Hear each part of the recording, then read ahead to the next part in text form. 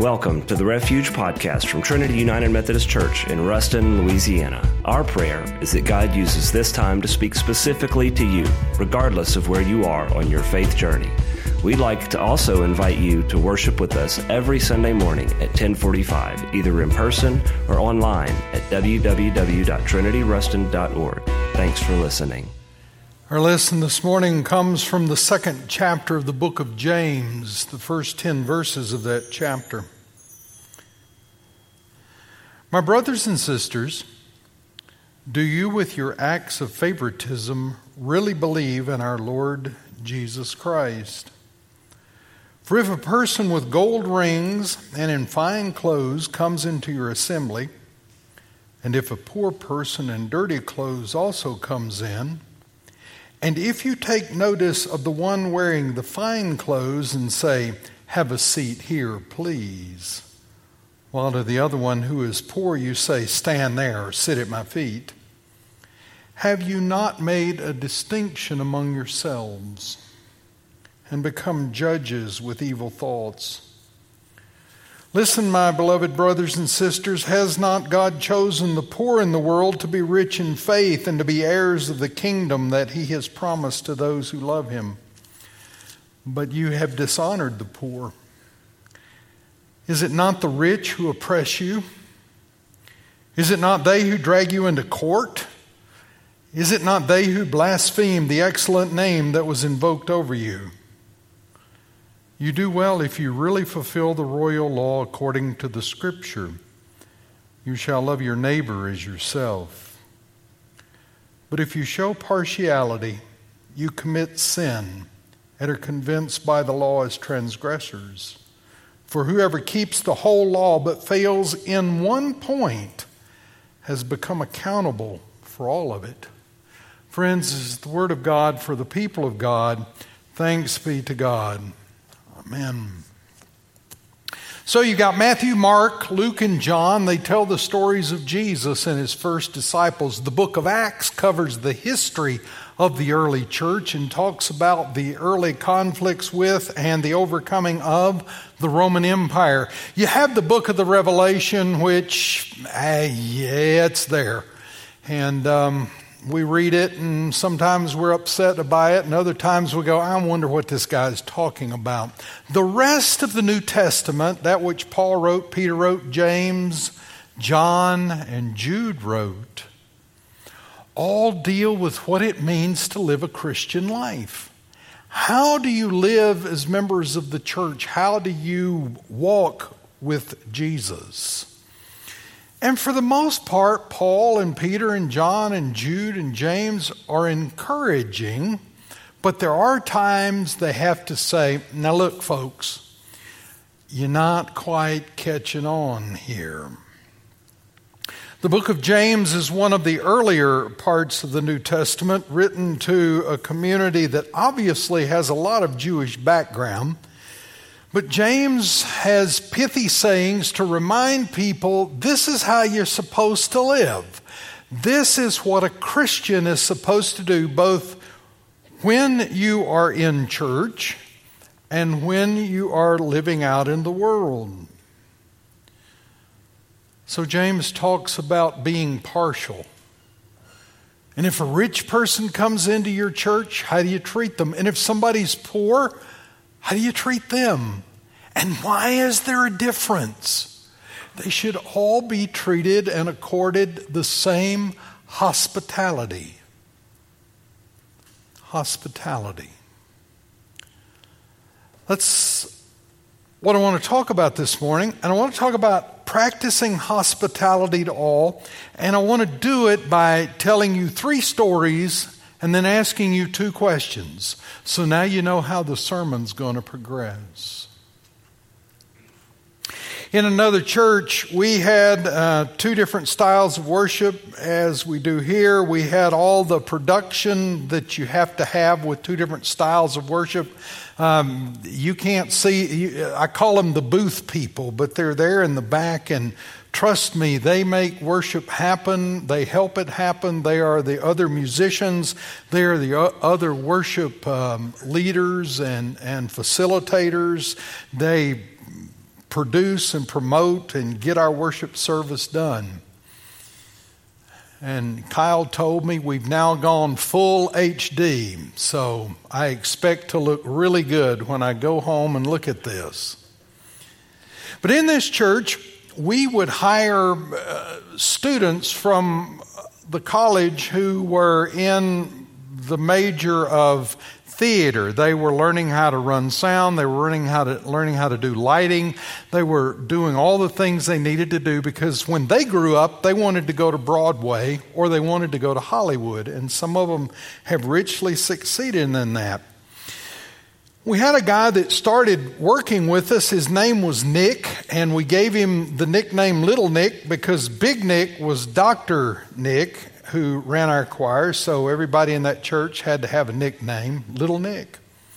And he worked with us for a little while, and we liked him so much, we said, well, Nick, we'd like to hire you and put you on as our production guy. He's the one that handled everything in the back, made us look good up front. Nick said, I'd love to do it. I'm graduating soon, and I need some resources so I can start working on my master's degree, and it'd be really cool. I like you folks. I like working here. But there's one thing you need to know about me before you consider hiring me. What's that, Nick? Nick said, I'm an atheist. I don't believe in God. I don't believe in what you're doing. You're not going to convince me. If I come to work here, don't try to convert me. Leave me alone. I'm going to leave here an atheist. And we did what most churches would do in that situation. We said, come on, Nick, come to work with us. Nick said, are you sure? Have you ever hired an atheist before? And the answer to that question is, yes, I have. I'll tell you one day what happened to that one. So we hired Nick, got him started, actually kept him started. I had a Friday morning men's group that I taught for 10 years. And we were really spiritual because we gathered at 6:30 on Friday morning. You have to be spiritual to do that. And so I got the guys together on that Friday morning. I said, look, guys, we just hired somebody at the church. His name's Nick. Be nice to Nick. Nick's going to do our worship production. And oh, by the way, Nick's an atheist. Doesn't believe in God. Doesn't believe in what we're doing. So put your track literature back. Don't pressure Nick. Just show Nick the love of God and Jesus Christ. They and the normal Methodists who attended the church just lived their lives out in front of Nick. They'd invite him over to eat. They would check on him from time to time. They were letting him live his life, and they were living his life. And Nick started getting weird because I'd preach a sermon. He'd come up to me at the end of the sermon. He'd ask me questions. They were just kind of generic questions. And we spent 5 years with Nick on our staff as a part of our worship.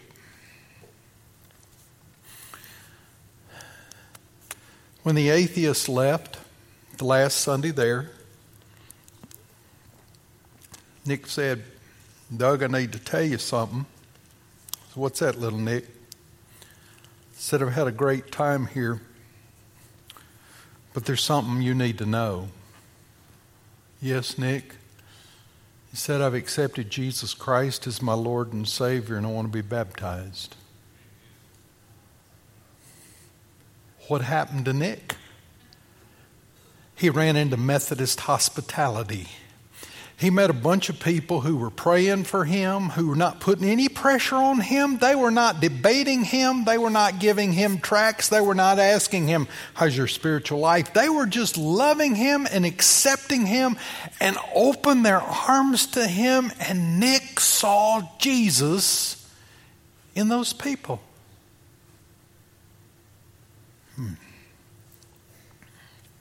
Second story. I did a wedding in the middle 1980s. Now, some of you are going, I wasn't even born then. And I rebuke you in the name of Jesus for saying that. I did a wedding in the middle 1980s in Frankenmuth, Michigan. It was cool. Phil's going, no, it wasn't cool. It was in Michigan.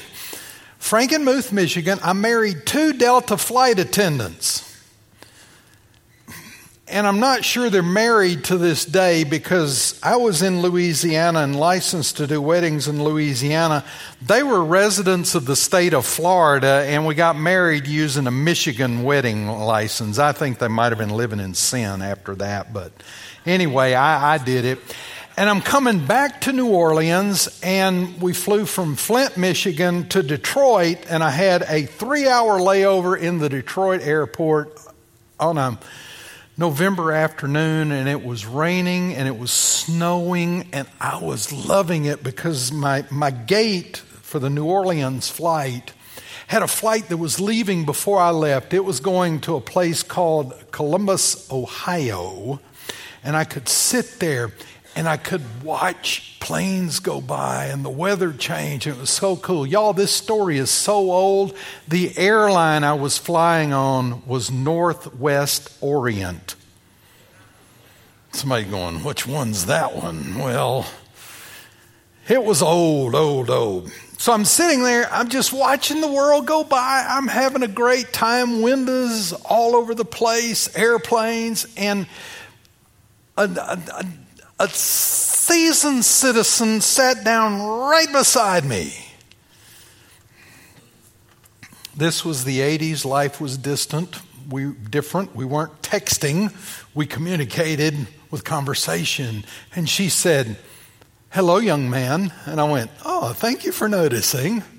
Hi, how are you?" "I'm fine." "What's your name?" She said, "Eunice Howell." I told her my name was Doug. She said, "I'm on my way to Columbus to see my grandson.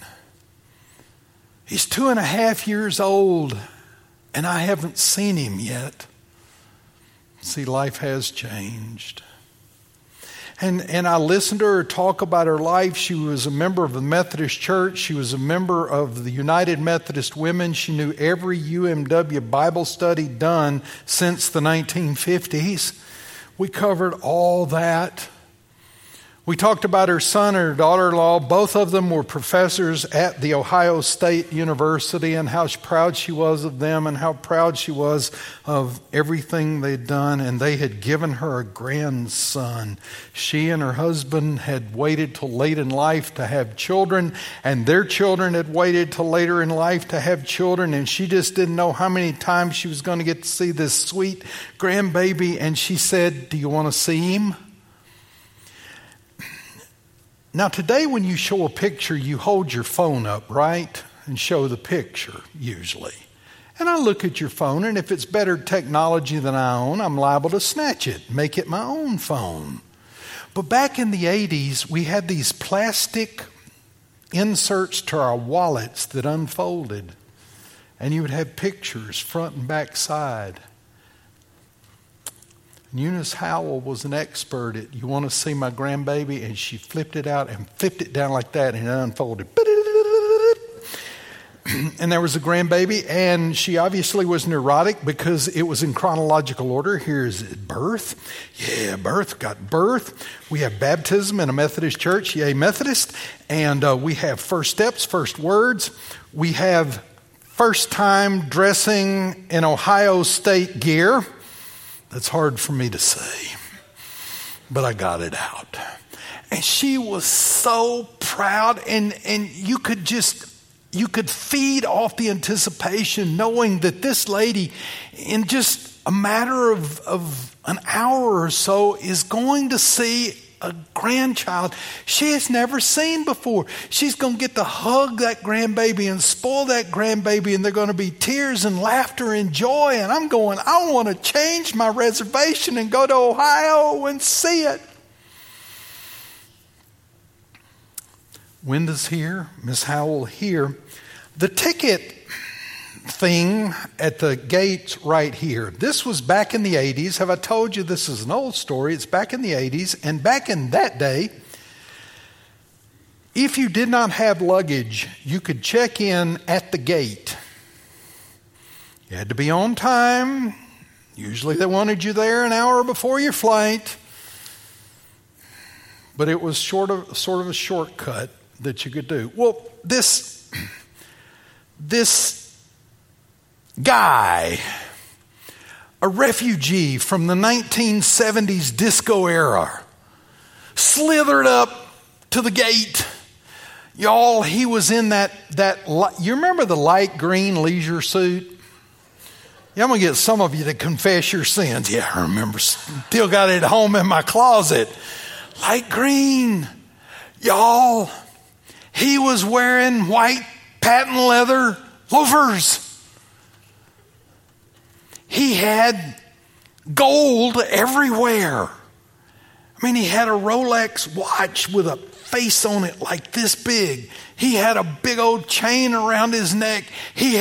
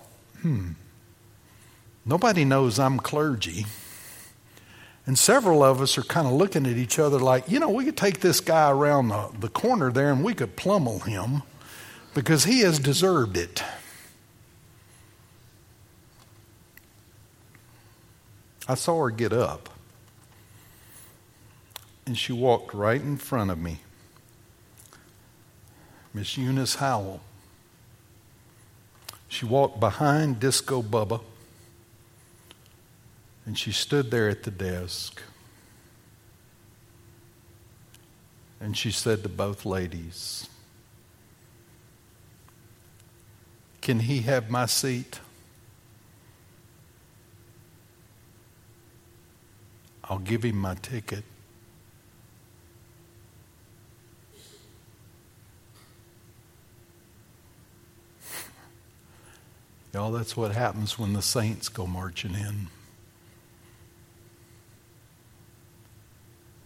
Disco Bubba melted. He just went,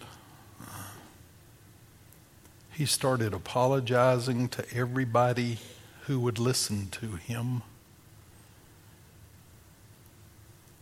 The ticket agents, the people at the gate. He didn't know Miss Howell's story. He didn't know what she was going to Columbus, Ohio to see and do. He just knew a little old lady showed him hospitality.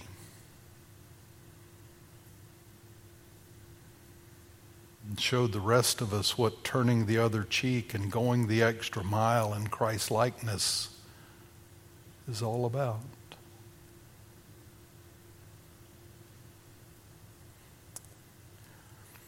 There's a thief walking the streets of heaven. This thief knows more about grace than 100 preachers and 1,000 theologians. This thief never served in the church. He was never baptized. He never filled out a pledge card. He was a thief. He was the thief hanging on the cross next to Jesus, who said, "Lord, remember me when you come into your kingdom."